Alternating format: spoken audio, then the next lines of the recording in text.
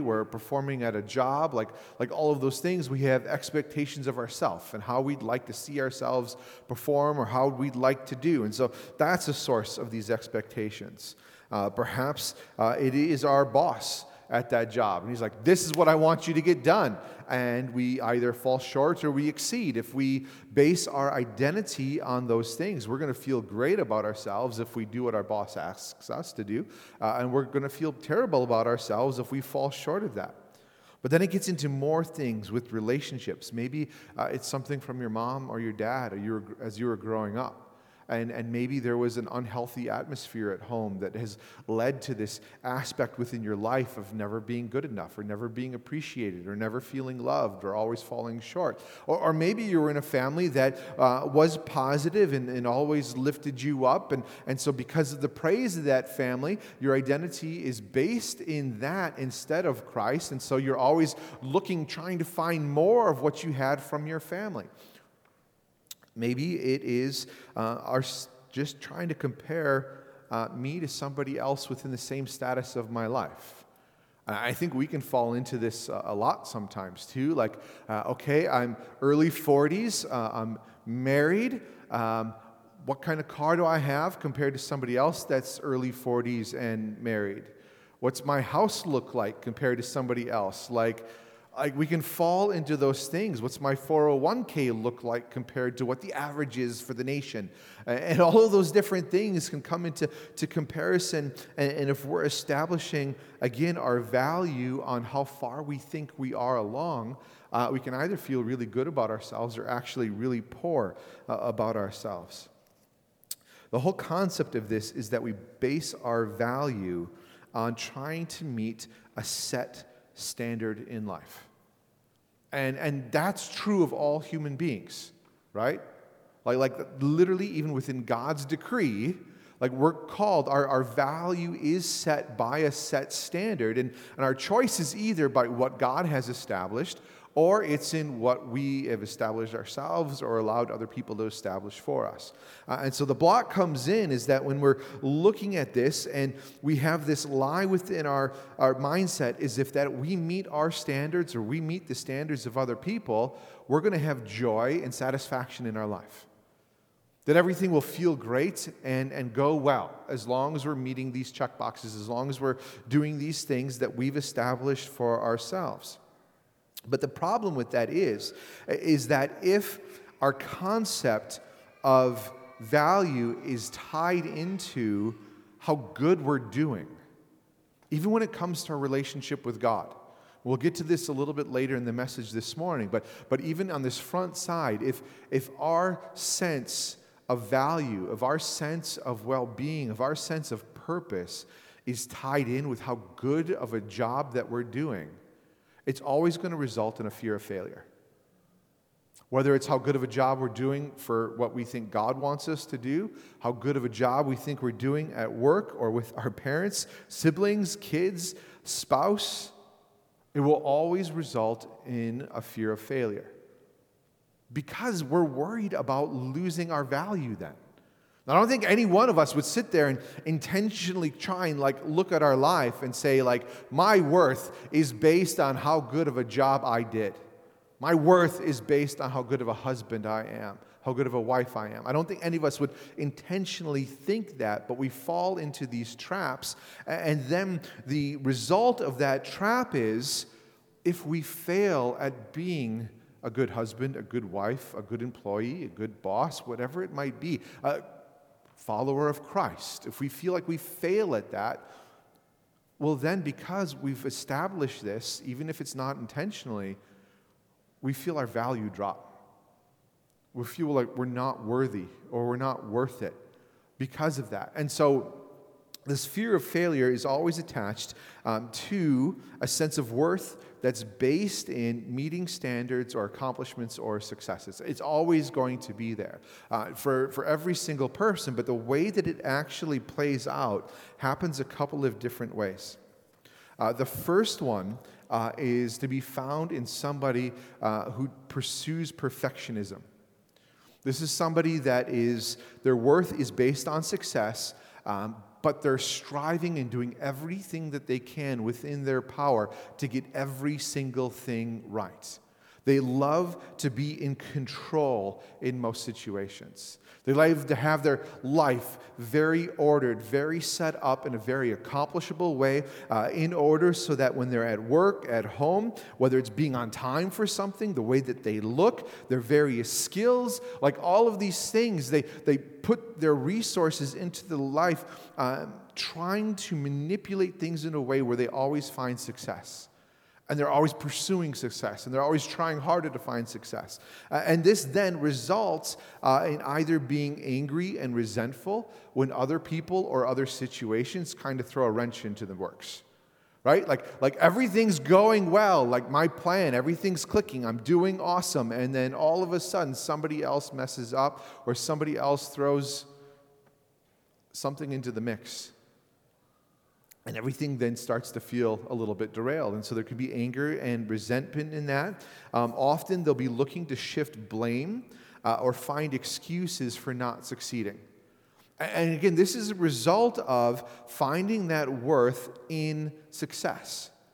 And so if I've done everything that I can to make sure that success happens for me, and then it falls short, I'm faced with one of two things. Either my self-worth or my feeling of self-worth will diminish because I failed at what I've established, or something outside of my control happened.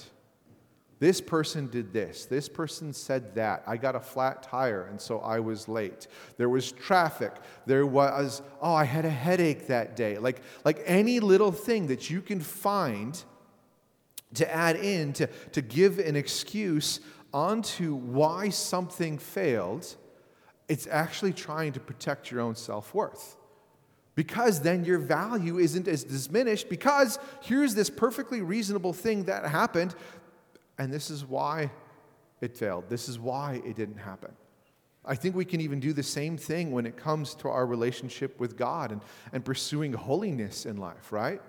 And sin comes into our life, temptations and sin, and we can sit there and here's this temptation or this sin that we've stumbled into, and if we have this mindset of perfectionism where our worth is based on success, even in following God and avoiding sin, then it's really easy in this mindset to allow those excuses to take place.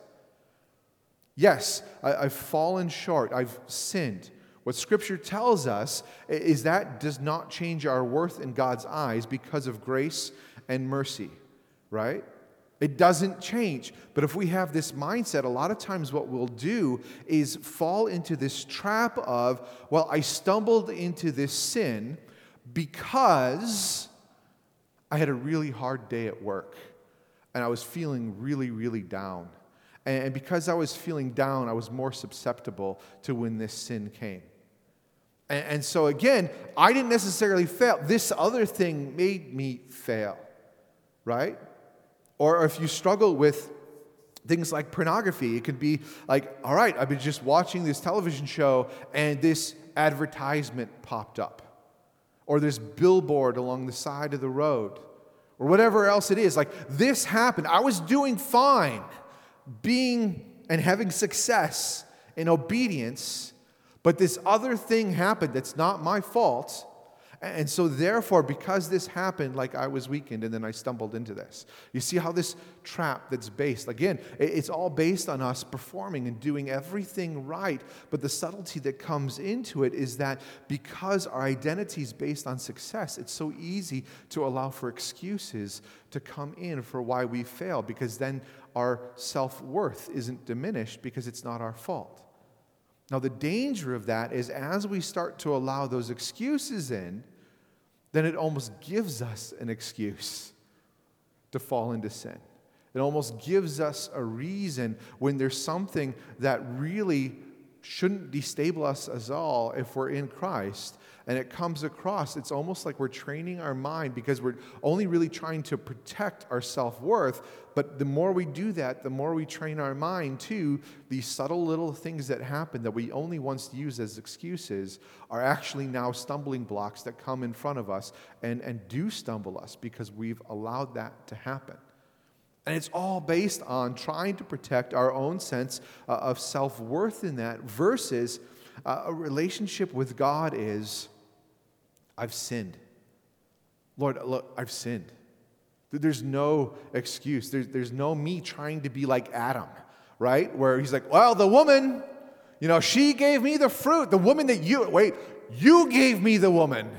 So really, you're the one that gave her to me, and she's the one that failed. And you gave her to me, and then she gave it to me. So there's like all these other things happening, and that's why I ate the fruit. We don't want to fall into that at all. And again, the whole aspect in our relationship with God is there is no excuse. That there is no aspect of, well, this made me weaker and this made me weaker, because the truth is, within Scripture, there is no temptation that comes upon us that is not common to man, and God will always provide a way of escape through that. It gives that to us in Corinthians. There's all this truth within Scripture, and so when it comes to that, he also says there's no condemnation.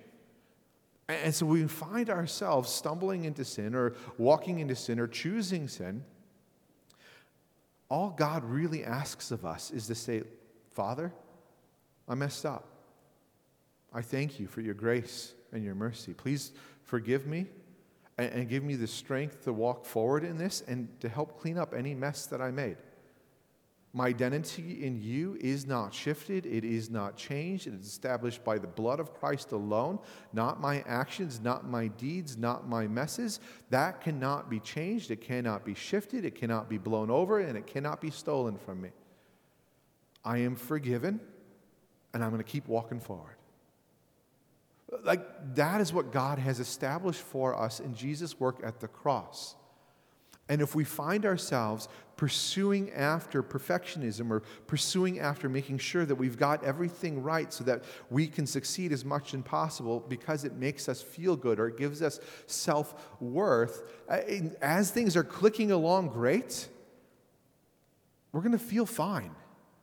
The problem is it can lead to pride and self-idolatry and self-reliance.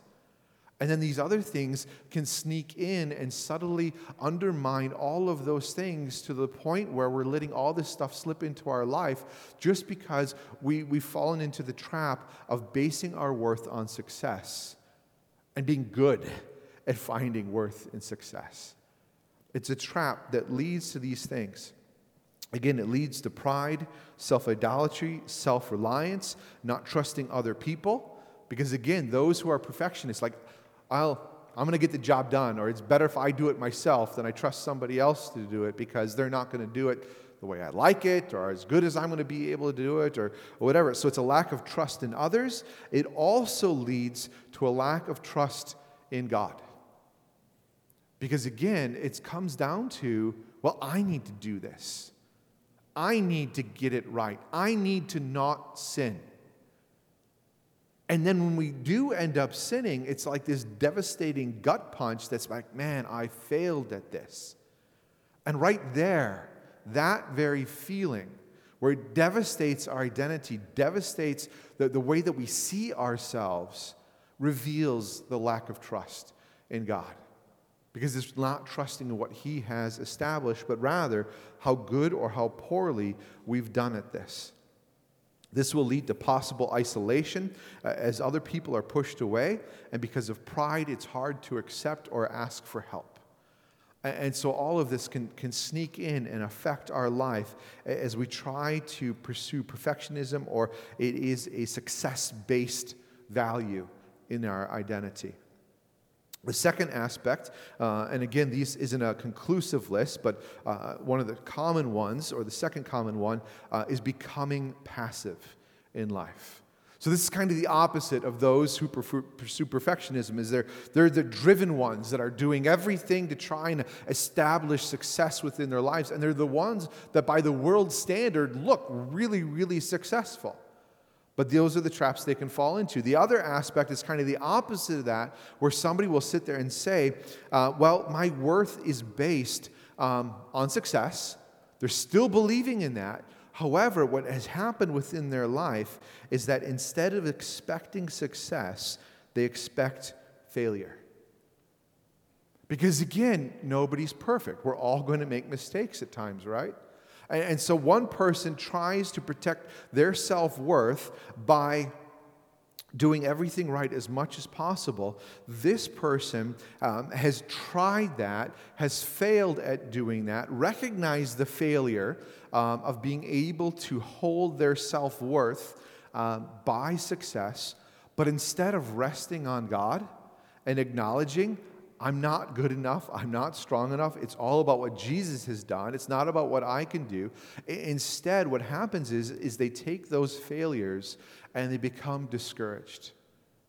And they feel like it's impossible to succeed.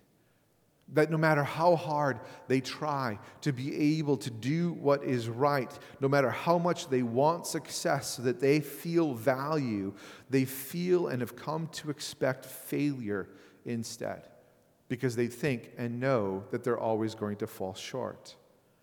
If not careful, if not turning to Christ, this will result in low self-esteem and low motivation. It results in becoming passive. Like, why pursue a challenge? Why stretch out in life? Why try to accomplish anything greater than yourself if you're only ever going to fail at it? Because of that passiveness comes in. Instead of blaming exterior people, again, so the person that's always pursuing success by what they do and that perfectionism, I think there's a different word that I'm missing for that. But again, when they fail, they often look to put blame on somebody else in order to protect their own self-worth. For somebody that has fallen into this aspect of being passive and having an expectation of failure, instead of blaming others, oftentimes the blame goes internal. Not saying that they never blame others, but what has happened is because of repeated expectation of failure, what happens is they come up to something in life, they come into an aspect of their job or being a husband or a wife, and they've fallen short of whatever the expectation they have in their mind is. Again, that expectation might come from religion, it might come from our spouse, it might come from society, it might come from whatever it is, but falling short of that expectation for somebody who expects failure, oftentimes the response is, I knew this would happen again. See, I just keep messing it up. I want to be a good husband. I want to be a good mother. I want to be a good employee, but I just can't. And it just deepens and deepens into this cycle of despair that just constantly leads to, I'm not good enough. I'm not strong enough. I'm not capable enough. There's no way I can ever get out of this. And the same thing happens again with a relationship with God. Because you come to an aspect of falling into sin, and you're into this expectation of failure. Like right then and there, you fall into the lie of, well, of course I sinned. I'm just an imperfect worm that always makes mistakes. The way God must look at me is I know He loves me because I'm His kid, but I'm just the frustrated, screw-up son or daughter that just always messes up. And He still loves me, but He's probably sitting up there like, how long before you're going to get it? And it just leads to a deeper and heavier identity of failure and expectation of failure. When temptation starts to come, the person that has this expectation of failure will look at that temptation and try to resist it because they know that they ought to resist it. But even as that resistance is happening, it starts to lead into like, well, it's only a matter of time before I fall into this temptation because I'm not strong enough. It's already an expectation of failure.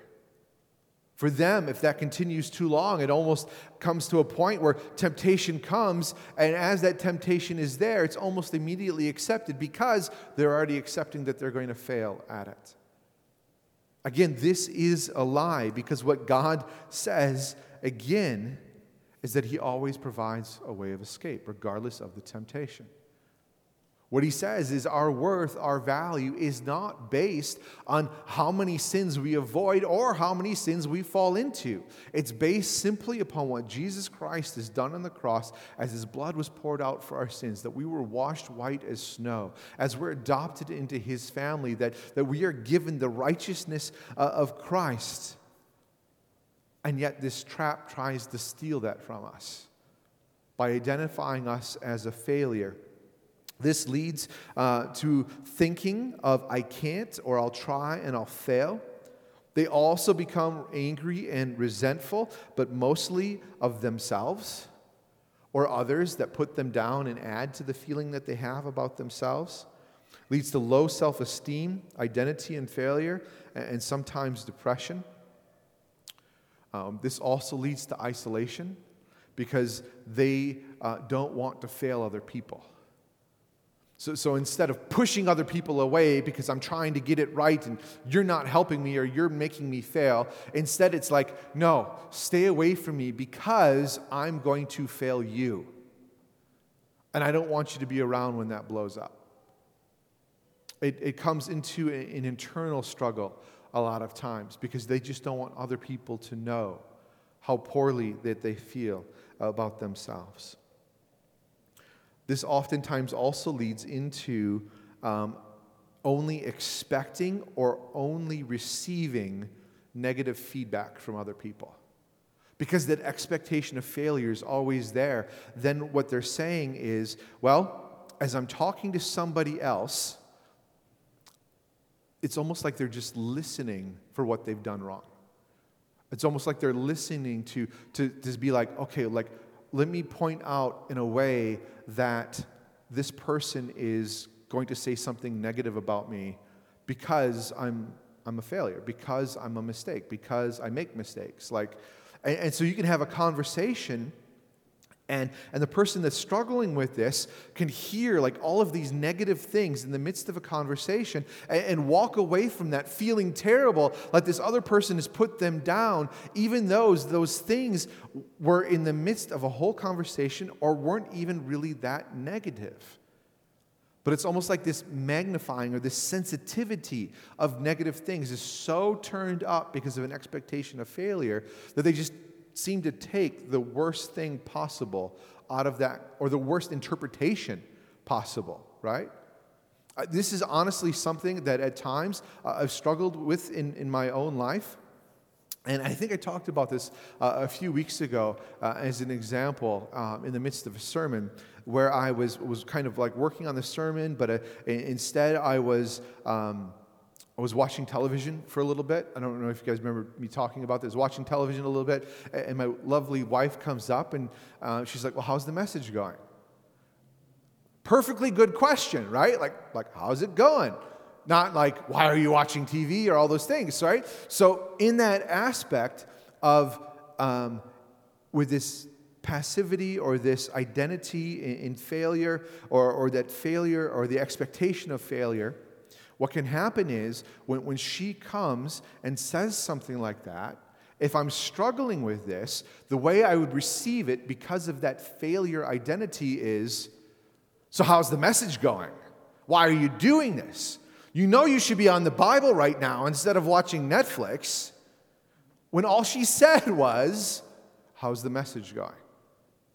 This is the way that it can begin to actually put a lens in front of us because of an expectation of failure or other people thinking that we're a failure, that even simply innocent words can begin to be twisted and distorted by our identity that we've accepted that is false, so that we start receiving very negative things even though they're not intended. The other thing that can happen is that maybe nothing could be taken negatively, right? And somebody just comes up and they're like, you know, what a great thing you did. Like, you were so helpful. Like, you're absolutely amazing. Like what a wonderful mother you are. What a wonderful father you are. Like, I love the way that you worship. I love the way that you do this. For somebody that is struggling with a sense of failure, they almost don't receive that. Like, it's almost not cataloged. Because that sense is, well, if you only really knew everything else, you wouldn't even be saying that to me. And it steals all of the encouragement that other people might have, and they're trying to give to us because of an identity in failure. If somebody has an identity in perfectionism, the opposite almost happens, where they're like, oh, what a great house you have, what a great lawn, like what a good job you did doing this. It almost feeds pride in that situation, where it's like, yes, look at me, I did do a great job of this. And it actually steals encouragement because it builds up our own self-idolatry. Both of these things can happen, all based on if we try to have our value based in success. It's the same root for both of these things, just played out in very different ways. One of them the world will recognize and praise as success, because on the surface it may look like that. But those traps are still in there. The slippery paths to sin are still in there. The self-idolatry is still in there. The other one, they'll recognize as being harmful and needing to change, but the world's answer to that is often what? Do things that you like to do. They're trying to push people from an identity of failure into an identity of success, and the traps are just shifted. It just looks more successful from the world's standpoint. But both of them have traps that lead to sin. Both of them have traps that lead to self-idolatry. Both of them have traps that lead to the stealing of true encouragement, true identity, and true peace, and resting in the identity of God. Both of these things, perfectionism or identity in failure, can also result in chemical dependence on things, as we try to use substances in order to help us feel successful or feel better or change the way that we feel. Now, this can be depending on unhealthy food or drugs to produce productivity, to be able to make us feel better about ourselves, to boost our sense of success and well-being with things that are uppers, or numb feelings of failure or inadequacy by pursuing things that kind of deaden our senses. And even if it isn't a substance that we're actively pursuing, this will happen in television, video games, shopping, because all of these things will actually release dopamine within our brains. And dopamine is a very powerful hormone that actually makes us feel good, and to feel good about it. God has designed this into our brain so that as we're living rightly, as we're living holistically and pursuing after Him, it helps us to be able to walk along that path and truly enjoy life. However, our society discovered all of these different things that have led to TV binging, video game addictions, or shopping addictions that give us all of these releases, and we're just using these other things as a drug, in a sense, to help us cope with a feeling of loss or a lessened feeling of worth within our life. We want to feel better, and so let's go shopping. I want to feel better. Let's eat chocolate. I want to feel more productive. Let me take copious amounts of caffeine. Oh, wait, can I say that? But the truth is, we do look to these things. We want to feel very productive. We want to try and accomplish as much as possible. And if we turn to caffeine in order to stimulate and cause that to happen, that might be revealing that you have a sense of identity and your productivity and how good you are at succeeding in things. And now you're relying on something else to push you in order to get that sense of success. It can be something as innocent as a cup of coffee. Again, it comes down to, what is our identity rooted in? Is it rooted in trying to find success and joy and worth in success? Or is it going to be pursuing after our sense of identity in God and who He is?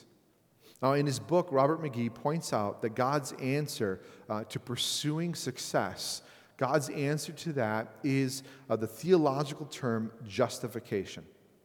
This word justification literally means that God has declared those who are saved by the blood of Christ as righteous. It's essentially what it means. That because you're saved, your sins are forgiven. Because he's redeemed you, you're his child. That's literally what justification means. Now, a word that's often used in tandem with that is the word called sanctification. And the word sanctification is the ongoing process, the work of the Holy Spirit within our lives to continually transform us to be more like Jesus. Again, that's something that's happening not by our own strength, but by work of the Holy Spirit. As we submit to that, we're transformed from glory to glory, more into the likeness of Jesus Christ as we go through that. The problem is that as Christians, we often take that sanctification process, and because we have an identity of success and we put our value on success, we'll look at how good we think we're doing within that process, and we give ourselves a value of pass-fail, of doing great or doing poorly, and we then confuse it for justification.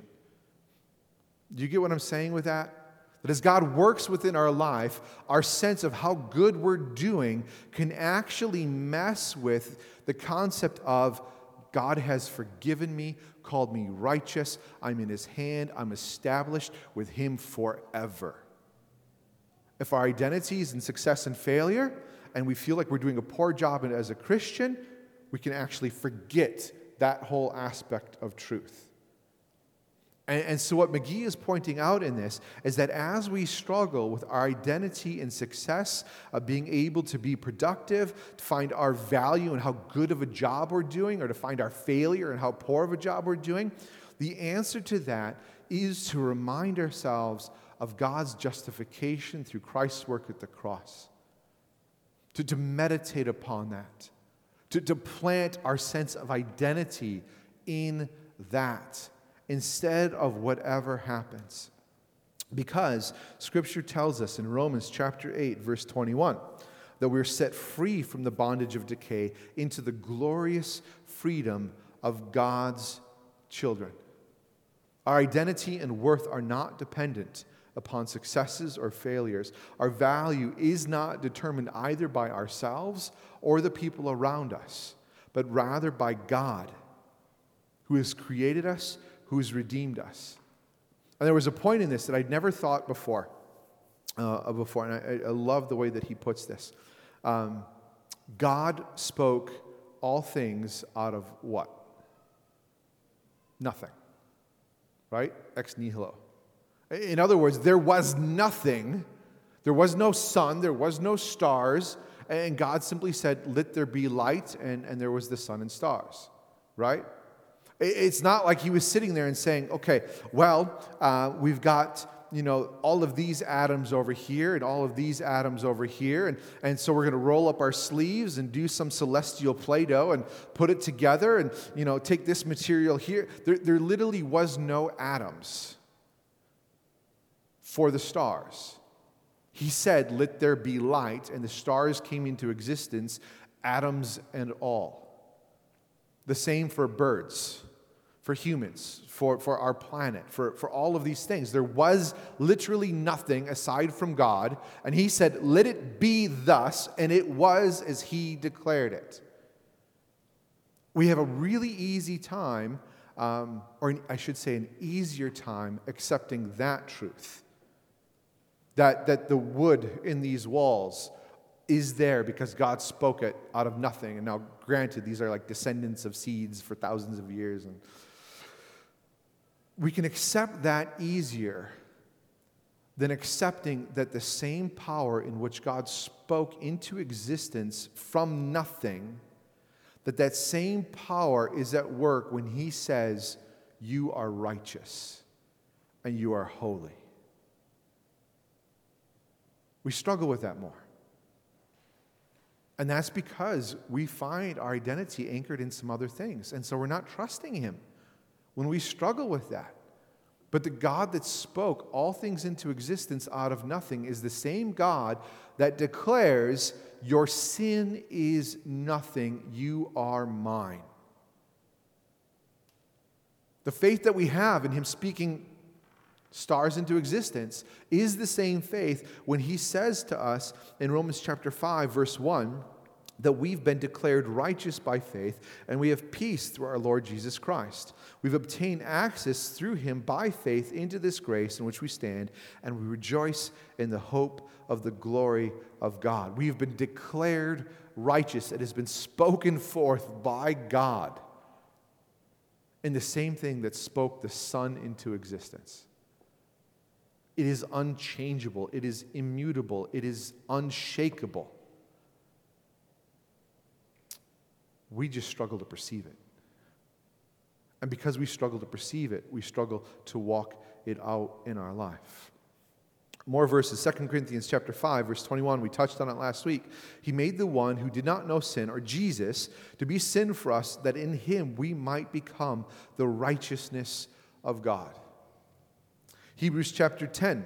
This is the covenant that I will make with them after those days, the Lord says. I will put my laws on their hearts, write them on their minds, and I will never again remember their sins and their lawless acts.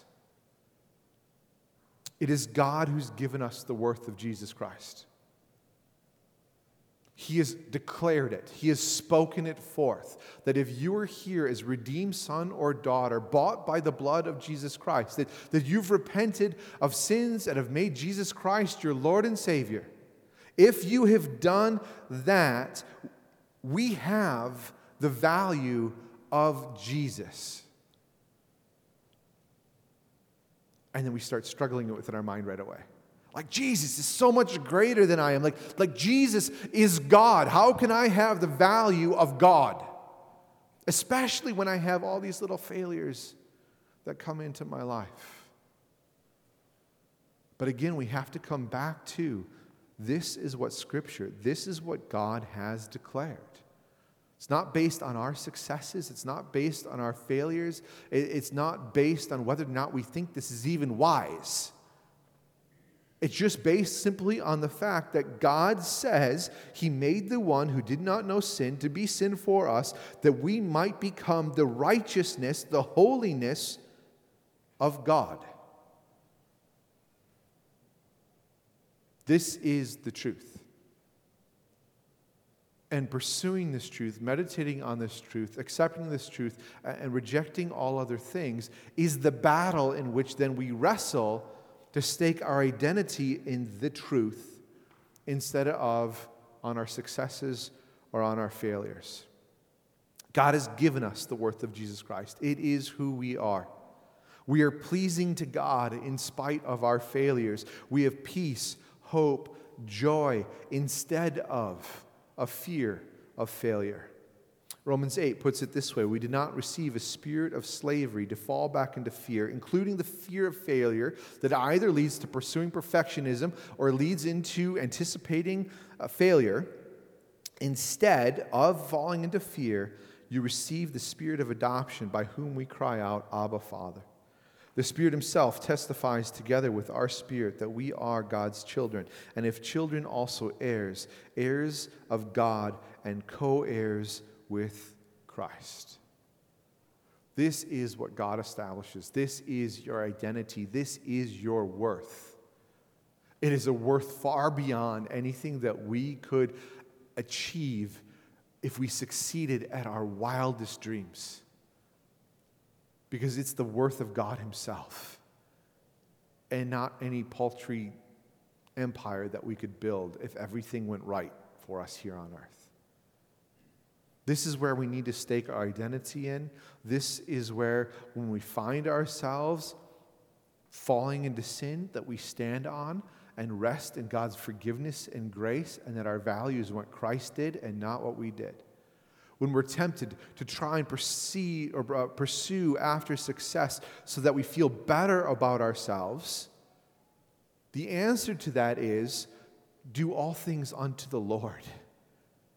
Pursuing success is not a bad thing. Again, it's the motivation, the reason why. I'm doing this because God has called me to do this. My identity is in him. This is what he's told me to do, so therefore I do it. Now I go and I do this. It succeeds or fails. It doesn't matter. I was faithful, and I'm able to rest in that. Regardless if mankind or the world deems what I did as a failure or a success. One of my favorite things to look at was a guy named Charles Simeon. And Charles Simeon was, do you remember, Jaden? You're better with dates than I am on that. Okay, 1800s? Early 1900s? Somewhere in there. Anyways, in England was a pastor that went to college. And so he's in college, and, sorry, I put you on the spot there. In college, kind of graduates from college, and the way that the church system that he was within, he would be appointed to be able to go to a church. He was given a church to go to and be a pastor. Now, the church that he went to, the people there didn't like him at all.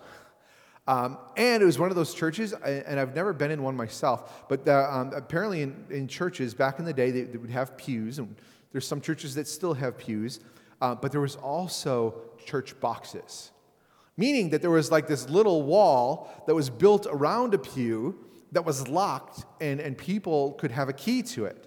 So if you like your own space, you could go to a church like that, and you could pay enough in order to get your own box. Nobody else could ever sit in your space because it's your spot, right? Anyways, the people in the church did not like him to the point where they left their boxes locked and there was no seats available and nobody showed up. And so here's the pastor sitting in front of the room, empty room, but full of locked boxes, and he would begin to preach though nobody was there. And some people would walk in off the street and stand in the back. And so he would preach to the people that would walk in. And he did that for a decently long season. And people are like, well, why don't you quit? Like, why don't you stop? Like, obviously this has failed. And his response was, this is what God has told me to do. As soon as he tells me to do something else, as soon as he tells me to leave, I'm going. My identity is based in that. My sense of success is based on, am I being faithful in preaching where and when he's told me to preach? So Charles Simeon did that for a long season. And a lot of his sermons were then recorded and put into books. And sometime later, there was another young student searching to be a pastor that began to study the books and be very influenced by Charles Simeon. This guy's name was Charles Spurgeon. People more familiar with Charles Spurgeon, right? Now, Charles Spurgeon became worldwide famous, sent out all kinds of letters, all of these other things. And we would look from the outside at, like, how much more successful.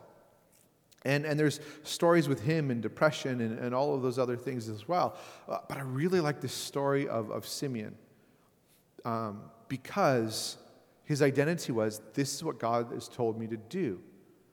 The world's identity of success or failure doesn't matter. It was a living picture of what we're talking about here. He was justified by God. He did what God told him to do, and that's what his identity was. I'm not saying it was easy for him. I'm sure it was hard for him to be standing up here to an empty room. But that's the way that it lives out, and God will use it. Simeon may never have found that success in his own life, but God used it and has influenced our church. It's influenced me. It's influenced a lot of people through those sermons, and possibly more than we could possibly imagine through Spurgeon. So anyways, just an example of finding that identity in Christ, and then when things feel like they're failing, if we're doing what God's called us to do, we can have peace and rest, even in those circumstances as well. Last week, gave some homework, and I was going to bring mine and share mine, but I forgot, and so they're at home, and if I remember, I'm going to do that. Those 5 things, again, what was your 5 priorities in life, like actively, like how it lives out, and then secondly, like what is the ideal in that situation. I've got more homework today for this next week, for those that want to participate in this. And as you do it, again, this is anchoring in God and will produce results. This is to find 3 to 5 verses that where God reminds you who he made you to be through the blood of Christ. Now, we've listed a few here this morning. There's others popping in my mind right now, but again, I want you to find some that speak to you. One might be, he made the one who did not know sin to be sin for me, so that in him I might be the righteousness of God. I'm changing a few words there, if you notice, but as you're meditating it upon yourself, like this actually makes it more impactful. And it's maybe even a little harder to say sometimes. It's easier to sit there and say, okay, he made him to be sin that was not sin for us altogether, so that in him we, the church, might be the righteousness of God. As we do that, that's actually falling into this a little bit of a trap of a fear of failure if we don't or aren't willing to put ourselves in that picture as an individual. Because it's easier to say we as a group, the righteousness of God, because I can kind of disappear within that group, and it's not directly confronting my own identity in that situation. And it's not calling me then to live a life accountable to being the righteousness of God, because then that leads into that fear of failure. And so we can kind of hesitate away from verses like that because we don't want to feel that confrontation, or we don't want to feel a sense of loss or less worth because we're not good at that. That's not the point of looking at these verses. There is no condemnation for those who are in Christ Jesus. The whole point of these verses is to say that feeling, that shrinking back, that like, well, this doesn't really apply. That's not me. The whole point of finding these verses and saying, he made the one who did not know sin to be sin for me, so that in him I might become the righteousness of God. By meditating upon that, by praying that out, it is a direct refutation of those feelings that are saying, I'm not worthy of this. Because those feelings are not the declarations of God. Those are what's true. Your feelings are not. Your feelings are lies in that circumstance, trying to get you to stay in a lie, to accept a lie, and live out a lie. This homework assignment will help to establish 3 to 5 verses that when you're feeling that way, you stand on those verses. Doesn't mean life's going to be easy, everything's smooth sailing. But when difficulty comes, you're holding on to the rock of Christ then as your identity, instead of feelings and emotions, a sense of value in all of your successes, or an anticipation of failure no matter what comes your way. Those are both lies. Nothing can separate us from his hand. That is the truth. Father, we come before you, and we pray that these truths would sink deeply into our hearts. In fact, I just agree and read Paul's prayer in Ephesians, that we pray that the eyes of our hearts might be enlightened, so that we may know what is the hope of God's calling, what is the wealth of his glorious inheritance in us, the saints, and what the immeasurable greatness of his power is towards us who believe, according to the mighty working of his strength. The same power was exercised in Jesus, being raised from the dead and seated at the hand, in the right hand in the heavens, is at work within us today to walk according to this truth, instead of the lies that would hold us and bind us and twist the way that we live. We pray this in Jesus' name. Amen.